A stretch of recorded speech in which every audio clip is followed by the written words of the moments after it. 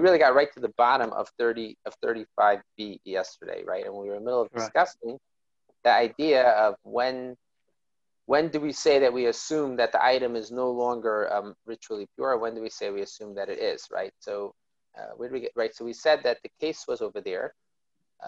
We're talking about where there were two groups of witnesses, and one of them says that it became ritually impure while it was still daytime, on Friday afternoon. And one of them says it does not become ritually impure until nightfall. And Rashi explained what the machlekes is. Do we look at it as being, since there are two different opinions, then we go with the suffix deraisa? Or do we say that since there is, or what was the other possibility? So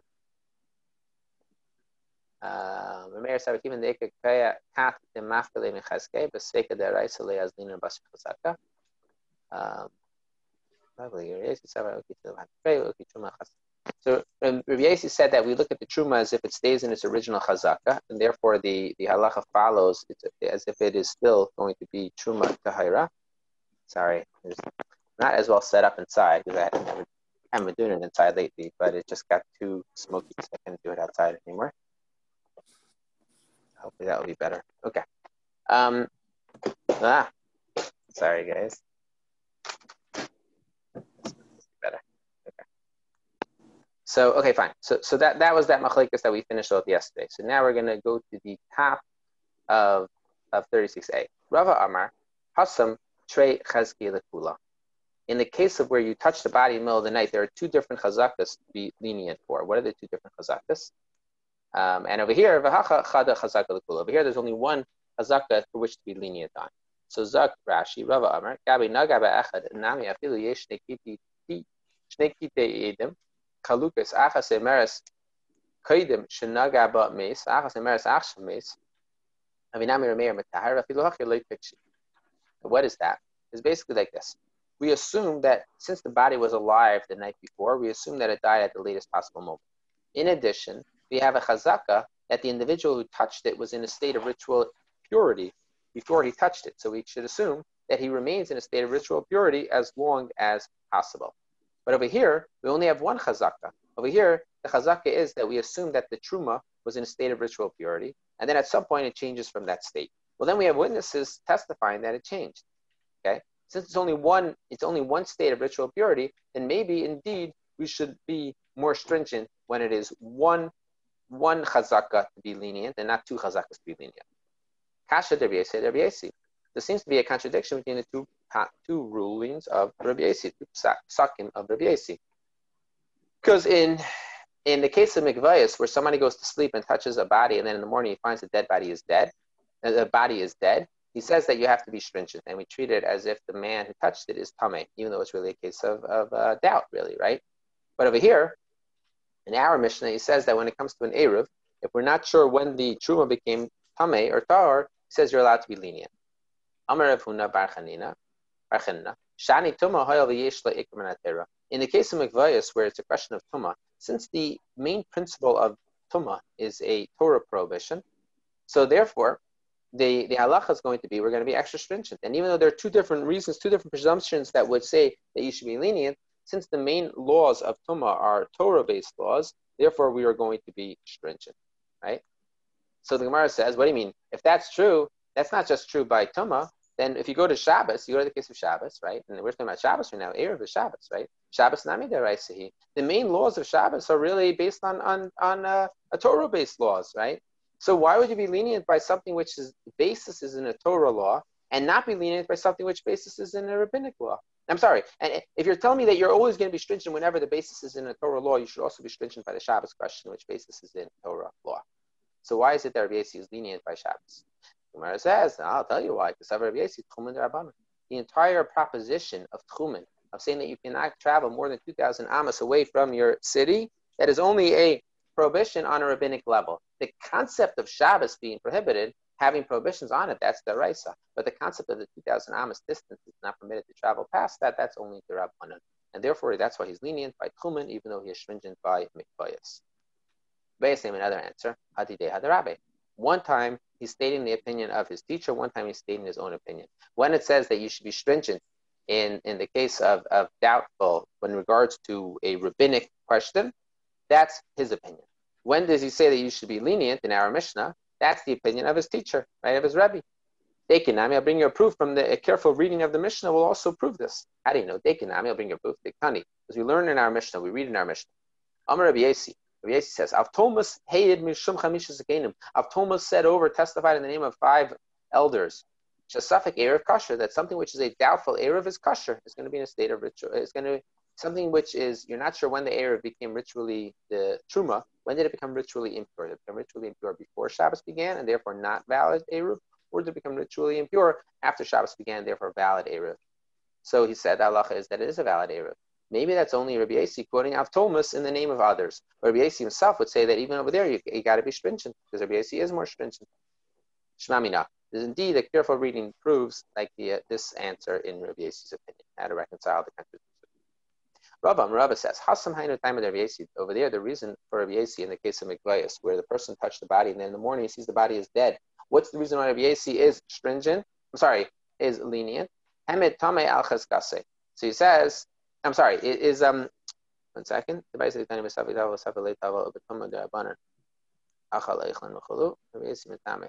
Rabbi Yasi is metame over there in the case of Mikvayis, right? So what happens over there? What we say is, at Hamed Tame al Chazkase, we assume that the person who is in a state of Tuma remains in a state of Tuma. And we're going to say that he may not have actually gone into the mikvah properly, right? In the case of where a person was Tameh, and he went to a mikvah, but it's unclear if he went to the mikvah that had 40 sa, the mikvah didn't have 40 sa. It's unclear if he even went to the mikvah or not. It's unclear if there are 2 different mikvahs, one was good, one wasn't good. It's unclear which one he went to. In all those cases, he basically says you are still Tameh. So the Gemara says, rather, what we should say is, instead of working with the presumption that the individual did not have a chance to go to the mikvah, rather assume that the mikvah stays in its status of the presumptive status of being a good mikvah. And therefore, we should assume that it is not missing any of its necessary required value. The mikvah shalei nimdad. The case is a case where the mikvah had never been measured prior. If the mikvah had been measured previously, and the mikvah actually measured up to 40 sa, and then the question is, does it still have 40 sa? Then indeed we would rely on the fact that previously it had been measured and had 40 sa. If the mikvah was never measured previously, you cannot rely on a presumption that it still has that. There was never a presumption established. It was never measured previously. Tanya, we learned in Raisa. When did Rabbi Yasi say that a eruv, which is a doubtful eruv, is kasher, good eruv? Eruv b'truma, if you made an eruv using truma, it's a question if it became tamei while it was still daytime. It's a question if it became tamei after nightfall. And so too with fruits. It's a question if these fruits, which are tevel, right? Tevel of fruits means they had not yet had their trumas hamaisus removed from them. It's a suffix when they became no longer tevel. Suffix mi b'yayim nisaknu. It's a suffix if they were actually fixed. In other words, the trumas hamaisus were taken off before nightfall, in which case it's going to be a good eruv. Or perhaps it was only made into a good eruv by dint of becoming no longer tevel, but the trumas hamaisus being removed from it. Maybe that only happened after nightfall, then it's not going to be a good eruv. Zehu safek eruv kasher. That's a case of where there's a doubt when it occurred. We're going to say it's going to be a kasher eruv. Aval eruv b'truma safek tahira safek me'ah. Let's say you made an eruv b'truma, and there's a doubt whether or not that truma is tahar, whether or not that truma is tameh.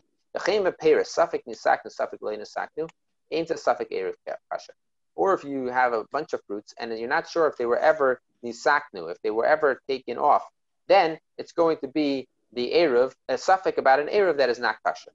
So basically, in the first 2 cases, you did an eruv with truma, and it's unclear when the truma became tameh, right? So that's one case. Did it become tameh before or after? Or you have fruits, and the truma and maisus were taken off of those fruits, rendering them chulin, but it's unclear when they were taken off. That's a case of a doubt in which we rule that it is kasher. But a case of where you did it with truma, and it's unclear if the truma is tahar, unclear if the truma is tameh. Or if you have fruits, and it's unclear if they were ever made properly, taking the trumas and maisus off at all, then indeed we paskin that it is pasal. Maishna truma, the Amar Hamed truma chaskase. Why is it that when it comes to the truma, that we say that if you're not sure when the truma was taken, we say that you're allowed to assume that not sure when the truma became tameh, you're allowed to assume that the truma was tahor was ritually pure when Shabbos began, and therefore is a kosher eruv. Why is that so? Because you can assume that the truma continues in its presumed status. Its presumed status was in a state of ritual purity. Assume that that continues. The ema tahiri, and therefore you could say that it's tahar. Well, if so, when you have a case of tevel, tevel is forbidden to be eaten. It's forbidden to be eaten. It's not going to be a valid eruv. You're not sure when the chumas and mices were taken off of that tevel, right? So we should say continue in its state, in its presumptive state. Its presumptive state was one of which, since it's tevel, it's not a valid eruv. Well, since it's tevel, it's not a valid eruv, assume that it continues to its latest possible moment, and the tevel should not be permitted to work as your eruv if you're not sure when it became truma, when it became chulin, tevel that from which the chumas and mices have been removed. So don't read it that the cases where the doubt came up, when did the chumas and mices get taken off from it? So rather read like this. The case of the Mishnah is the case of that we're dealing with is a doubt. When did they become mixed up with other tevel, and then you're not sure what the halacha is, right? So when did it become mixed up? Did it become mixed up beforehand or afterwards? So in other words, before Shkia, the presumptive state was that it actually was permitted to be used, right? And then at some point or other, we don't know when, it became prohibited to use. Well, if the prohibition to use it came after Shkia, then it's still going to be a good eruv, because as we learned in the Mishnah at the beginning of the parak, as long as you have it in a state of ritual purity at the time when the mikvah, when the eruv gets created, then that's sufficient. So over here, what you have is definitely a good eruv, but then it became an eruv that's not good. The question is, when did that happen? So over there, perhaps then we could assume that the presumption is that it was still in the good state when Shkia came in, or when Bein Hashmashos began, and then that would be enough. You have in front of you 2 loaves of bread. What type of loaf of bread? These are truma loaves of bread. One of them is in a state of ritual purity, one in a state of ritual impurity. And he tells someone to go make an eruv with the one that is tahar. Wherever that tahar loaf is, make me an eruv with that. Mahu, what's the halacha? Right? The question can be asked according to Rameir. The question can be asked according to Rameir. When did Rameir say that it does not work? Asam, the lek tahira, only over there that there was nothing that was definitely tahor, right? Because it's a suffix. Was the truma tahor before Bein Hashmashos began?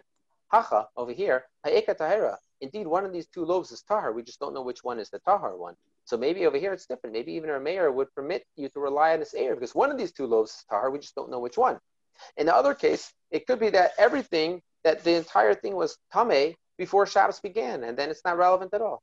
Or maybe we can go the other way and say, I feel Rabbi Yossi, even according to Rabbi Yossi, like Amar al Hassam, even Rabbi Yossi says that it's tahor, it's ritually pure. He only says that over there. Why? Because if we assume that it is tahira, it's in a state of ritual purity, then yadala, then the man would know where it is. But over here, you have no idea. You're never going to be able to find out which one of these 2 loaves of bread is ritually pure. So in a case where you have the truma item, and before Shabbos, it may have become tameh. It may not have become tameh until after Shabbos began, right? So, okay, fine. You know exactly where it is, right? You know what the question that you're dealing with is. But when it comes to 2 loaves of bread, one of them is tameh, one of them is tahor, how are you ever going to discern which one is which? Amar le, he says to him, I don't understand. Whether according to Rabbi Yossi, whether according to Meir, you're going to need to have a meal that is able to be eaten while it is still day. And it's not going to work, right?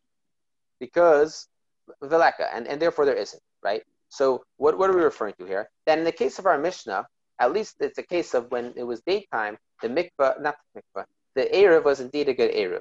However, in the case of here, we have 2 loaves of bread. One of them is truma, one of them isn't truma. You got it mixed up while it's still daytime. And due to the fact that you're uncertain which one is truma, which one isn't, you're not allowed to eat either of them. So this is not going to be a comparable case to a case where at least at a certain point in time was permitted to be eaten. Let's say somebody says on Friday afternoon, today it should be considered to be chulin, right? Food that is not holy food. Tomorrow it should be considered holy food, right? And he says, but make an eruv for me with this loaf of bread. Mahu, what's the halacha? Amrle, So he says like this, right? Eruv Eruv, this is a good Eruv, right? So even though at the time when Shabbos begins, the Eruv is indeed food that you can eat, but tomorrow it's not going to be food that you can eat. So he says like this, that's going to be a good Eruv. Let's say that today it should be holy, and tomorrow it should not be holy. What does it mean it's not going to be holy tomorrow? You're going to be redeeming it onto regular money tomorrow. And then you say, make an Eruv for me with this. What's halacha? Amalei says, Eruv Eruv, the Eruv is not a good Eruv. Maishna, what's the reason? What's the difference in his two cases? Amalei, so he says, he says, if you weigh for me a kura, a weight, a core worth of salt, then I'll tell you the answer. Right? This is a Gemara. The Gemara tells us this. No, the Gemara tells us this often, that the way it works is that oftentimes an Amira will say to a different Amira, if you do a service for me, then I will give you the answer. Right? The famous Rosh Shkap that goes through this, not for right now. Famous Rosh Shkap goes through exactly what that means, why the Amira needs to ask another Amira to do an action before he tells him the answer. If you have cases where you said today it should be whole, today it should be chol, today it should be unconsecrated, tomorrow it should be kodesh, consecrated. Mispeka lenachta lekedusha. So since it's a question over here, it's a doubt over here, then in this status of doubt, the kedusha, the holiness, is not going to come onto it. However, if you say that today it is consecrated and tomorrow it's going to be unconsecrated, from the case of suffix, the kedusha, the sanctity, is not going to lift from it in a case of suffix. Not us. We learned in the Mishnah over there. Login tful yom. If you fill what's a login? Zak Rashi. Ayem chol makedesh. Shal meiser rishon shahya. Rishon shahya adayin tavel shalei hefer shalevi mena chumas meiser harehu b'mitzvah edin tavel. So what happens is like this. You login tful yom. Shemalu min hachavis shal meiser tavel. You have a login that a tful yom, right? I think it means that the login itself was a tful yom, right? So the login, some sort of a flask, I guess, right, is a tful yom. It's a state of ritual impurity, and it's going to become ritually pure tonight. Now, it's already gone to the mikvah, but it has to wait for nightfall still, right? Now, at this state in time, it's going to make truma ritually impure, but anything else it will not be able to render ritually impure. So you filled it with a chavis from a chavis of meiser tavel, from a chavis which is meiser tavel. In other words, that it was meiser rishon that you gave to the Levi, but he did not yet give the truma to the kayin. So it's in a state of called tavel, mixed in the truma and the meiser, and nobody can eat it yet, right? And he says about this, he says about this that the login should become trumas meiser, should become the truma, the portion that goes to the kayin from the meiser of the barrel that went to the Levi, after nightfall. Why does he have to wait till after nightfall? Because only after nightfall will the login become no longer able to render truma ritually impure. Varv kayamin. The words that he says are going to be standing or fulfilled. Amar. But if he says that the Eruv should be for me with this, then it's not a good Eruv. Because when it is bein hashmashas, the item is the item that is holding would render something ritually impure. So you can't say that the item that is holding the liquid is going to now be a valid Eruv. It can't be a valid Eruv. It made the food ritually impure at twilight, because until nightfall comes and the item leaves its state of ritual impurity, right? Because as we said, you put it in the mikvah, but it still takes until after nightfall for it to become ritually pure. So since it cannot actually service us as an Eruv, bein hashmashas time, it's not going to help at all. Amar Rava, the Rava says this is what we mean to say. Seifa yom kain Eruv. When we talk about what point in time the Eruv works, so Seifa yom, the beginning of, Rashi says, the beginning of bein hashmashas, that is the end of the daytime. Okay, so the very beginning of twilight zone, that's when the time period that the Eruv has to be a valid Eruv. Because if you thought to say Tchilas Yom Eruv, that the beginning of Shabbos is the time that the Eruv needs to be good Eruv. What does beginning of Shabbos mean? It means right at the end of Bein Hashmashos, right at the beginning of nightfall, right, of Tzeisak L'Chavim, when the stars come out. If you thought that's what's necessary, if he said make an Eruv with this, why isn't it a good Eruv? In other words, since if the we're trying to define, we know that at a certain point in time, the Erev has to be a valid Erev. And we know that at a certain point in time, it no longer has to be valid, once it's been valid at an earlier point in time. What point in time is that? It must be that it needs to be a valid Erev at the beginning of Bein HaShmashos, because if it needed to be a valid Erev at the end of Bein HaShmashos, right, then indeed at the end of Bein HaShmashos, at the beginning of Shabbos, the Lugin has actually reached a state of ritual purity. Well, if the Lugin reached a state of ritual purity, the Trumas Meiser that is contained within it is indeed able to become Truma. If it's able to become Truma, then it could be a good ritual, it could be a good Eruv, because at least the Kohen could eat it now. So it must be that the time period that is necessary for the Eruv to be valid must be at the beginning of Bein HaShmashos and not at the beginning of Shabbos, at the beginning of Pesach L'Chav. Amar Rav Papa says, even if you say that the beginning of the day is when the beginning of Shabbos is when the Eruv is actually the time period when the Eruv is going to satisfy its requirement of being an Eruv. You need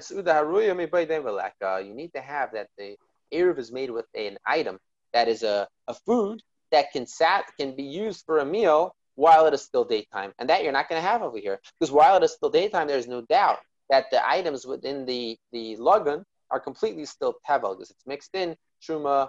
The Truma that is supposed to be going from the Meiser Rishon is still mixed in over here, and therefore it's not valid. Okay. That detour to Truma is going to be we're done with that detour to Truma now. Yeah, go ahead.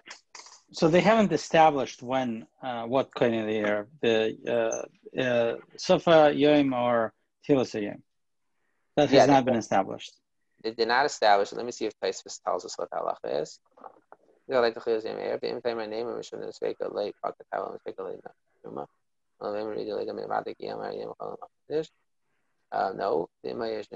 not say. I'm trying to remember. I don't remember offhand when exactly the I don't remember what the halacha is. And by the way, making an Erev Tchumen is a very complicated case, and we're going to go through a lot of the Mishnayos and the Gemaras to talk about this. But nobody should ever try to make an Erev Tchumen without speaking to a Rav. I remember one time when I was a kid, I was past high school. I think I'm still a kid now. That's how I think it. Certainly not voting for the 16-year-olds to be able to vote now. That's for sure. So when I was, we went away on a trip to Wyoming, to Big Sky, but not Wyoming, actually Montana. That's where we were for Shabbos, Big Sky, Montana. And we were 9 people. And there was another guy we were a bunch of friends, Bachram. And there was a guy who was married who was staying, about 2 miles away from us. And there wasn't really a way for us to travel. It wasn't part of a town. It was like in a cabin in the middle of nowhere. And what we did is we went before Shabbos and we made an Erev Tchumen with a bunch of challah rolls to allow us to make a minyan together. But it was too late to call people on the East Coast. We didn't know anyone in the West Coast. And we're like, oh yeah, I think this works. And turns out it didn't work at all. But whatever. It was what it was, What do you mean it didn't work out? You got smited in the middle of Shabbos, or afterwards you realized you were... Afterwards, we mentioned that we were like very proud of ourselves. Oh, we made an Erev so we could walk for a minyan. And everybody was like, what are you doing? You don't know what you're doing. That's not an Erev. Yeah. We didn't put it in the right place. Like, it wasn't guarded. Like, there are a couple of reasons it just didn't work at all. The proper word is smitten, Elliot, not smited. Smitten. Yeah. Okay. And there you have it. They don't teach that in engineering school, English language. They probably don't teach that in English language. These days, they don't teach English language in any school, actually. If you want to go to the School of Belonging and Othering, there is a school for that in Berkeley. Okay. Exactly. Mishnah, new Mishnah. Masna Adam al Eruva. As someone can make a condition when it comes to his Erev, what's the condition? And he says like this: In bo nachr min mizrach eruvi lemayrev, min mayrev eruvi lemizrach. Fascinating thing. What he does is like this: he takes 2 eruvin, and he takes 1 Erev Tchumen, he puts it on 2,000 amas to the east side of the city. He takes another Erev Tchumen, puts it 2,000 amas to the west side of the city. Right? And then what he does, he says like this: if those non-Jews who are coming to attack the city, if they come from the east, my Erev is going to be on the west. Right? I guess not to attack the east, right? I'm sorry, I don't think it means to attack the city. Because if it's a level of sakanas nefashos, right, where the lives are at risk, obviously it's going to be different. I guess it's some level of, monetary concern. Let me see Rashi. Rashi does say lebrayach. Rashi says to run away from them. I'm not just pointing out that does not mean that you're actually afraid for your life. If you're afraid for life, then all bets are off, and you're allowed to go without the Erev Tchumen at all. Okay, but fine. So our scroll says tax collector. That makes a lot more sense. Yeah, exactly. So you are afraid of the tax collector. You're going to get audited, and it's not going to end well. So you see they're coming from the east, and you're going to want to run to the west. If they're coming from the west, you're going to want to run to the east, right? Okay. So what you do is you put these two Eruvin, one to the east, one to the west. And you say, if they come from the east, then my Eruv is really to the west. That gives me an additional 2,000 Amos to the east, to the west, right? And if they come to if they come from the west, then the Eruv to the east will become operational, and then I'll have 2,000 Amos extra going to the east. Yeah, I think I said that right. Okay. In Bo'u Lekan or Lekan, if they come from both directions, then I'm going to go to whichever direction I deem to be the proper way to jump into the river and run away from the bloodhounds. Let's say they don't come from either direction. Then I'll just be regular default status. I'm going to be the regular member of the city. I'm able to go 2,000 Amos in either direction, not limited 2,000 Amos past the outskirts of the town in one direction. In Bachacham, now we go to a little bit of a happier circumstance. If a sage, if a wise man comes to the city, Min HaMizrach from the east, Eruv in the Mizrach, then my Eruv is going to be in the east. Min HaMa'ariv, Eruv in the Ma'ariv. If he comes from the west, my Eruv is going to be in the west. In other words, now instead of running away, right, he's running towards. If he's coming, let's say he comes from either direction, then I'm going to choose which one I want to go to. It doesn't come from either, it does not come, there's no wise person come from either direction. I'm going to be like the regular members of the city, and I'm allowed to go both directions. Both of these Eruvin will be non-valid Eruvin. If one of these two rabbis coming from opposite directions is his Rebbe, is his teacher. Of course, it's understood that he meant to go to his teacher, right? So if somebody makes an Eruv without speaking out what he intends to do, if one of the two teachers coming, one of the two Rebbeim coming are his personal Rebbe, it's still understood that he obviously would have wanted to do this if he knew. But let's say both these people are his teachers, and he's, once again, he has the ability to go whichever direction he chooses to go in. When Yitzchak was coming, where is Yitzchak coming from? Rashi? No Rashi. Okay. Eretz Yisrael to Babylonia. Eretz Yisrael to Babylonia. Okay. Okay, sounds good. Tani Ibcha Kula Masnisan. So he said our Mishnah over the opposite way. Right? So what does this mean? I see Masnisa biyade the Tani Ibcha bereach menachacham. Whoa. This is the opposite.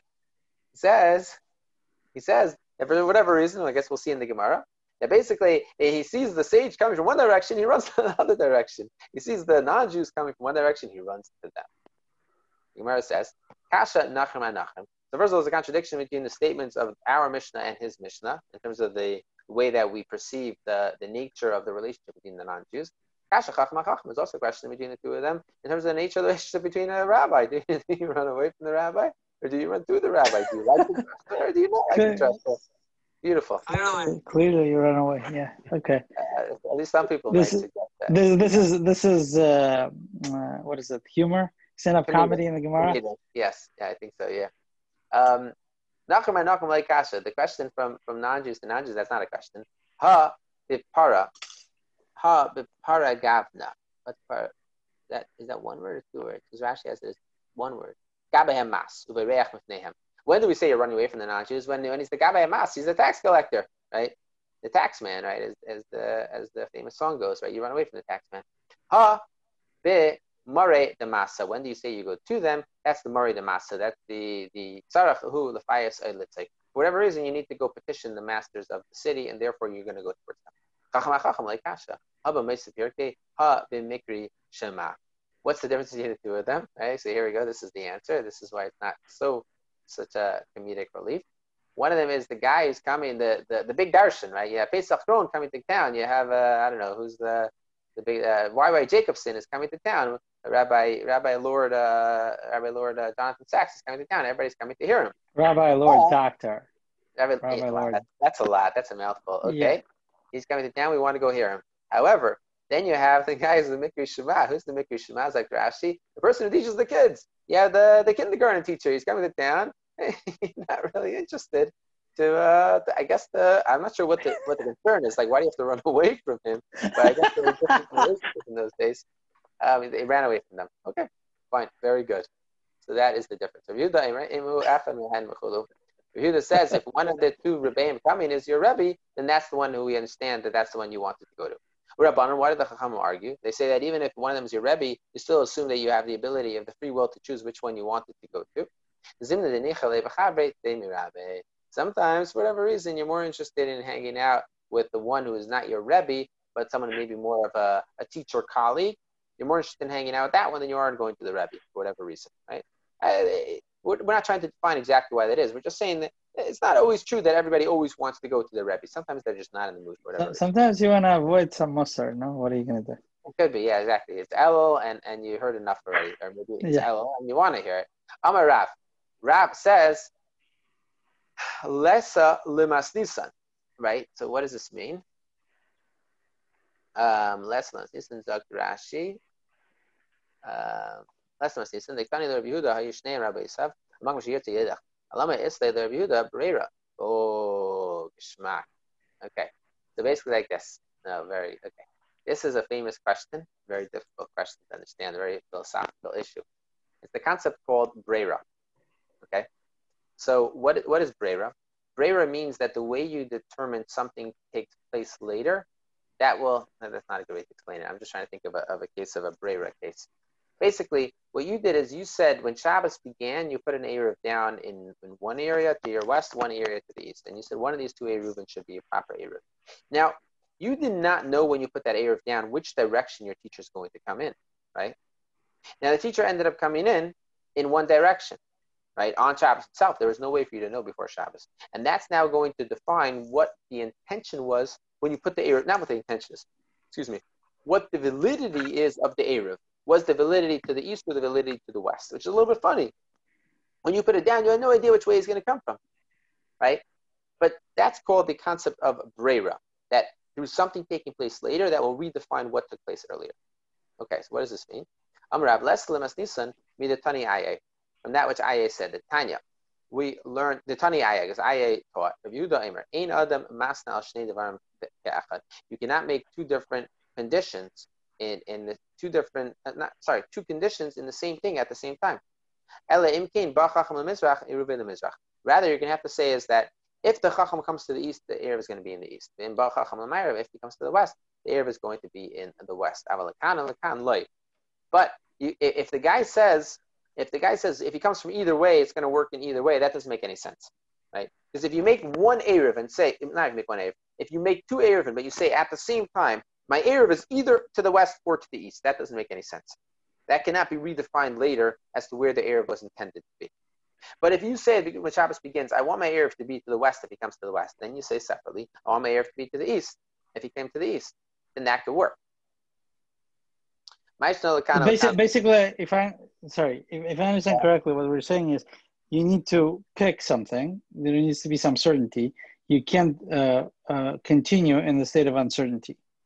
Like when you make these nice, right, these conditions, you have to pick some reality. You can't maintain the uncertainty forever. Is that what we're saying? I don't think Breira is really the right topic to do in that, Jamie. Okay. Fine. Yeah, in theory we could spend time on it, but it's not. It's a big topic, complicated topic. But for whatever reason, what we're saying is that this more slots into the concept of Breira. If it slots into the concept of Breira, we have a problem. Okay. Why is it that when you say at the same time, well, it's going to be, I have an Erev in both places, and depending on whichever way he comes from, then that's going to work. Why is that not going to work? The ain't Breira, because there's no such thing as Breira, right? The choice that you have to make is not going to be defined by the choice that you made tomorrow. That's not going to redefine what choice you would have made previously. It doesn't help, right? The choice you would have made previously is the choice you would have made previously. The fact that you made a choice later, that is not going to help you sort of redefine which Erev was the proper Erev and Erev Shabbos. L'mayev nami ain't Breira, right? So if that's true, so what the Mizrach l'mayev, what difference does it make? So I put an Erev down on the east, and I put an Erev down on the west, and I say if the one sage comes from the east, it's good. If the one sage comes from the west, it's good. What do you mean? That's the same thing. That's also Breira. When Shabbos came in, you didn't know which direction he's coming from. So how does that help matters? That, this is not the same thing, because this is not two different sages. Okay, but when you put it down, you were basically relying on the fact that you are not aware at the time when Shabbos came in which direction he's coming from. Why is that any better? Rabbi Yechanan says, Rabbi Yechanan says the case is like this, where the Chacham was actually within the Chum, not within the actual. 1 second. I don't think within the actual tone. Let me just check Rashi.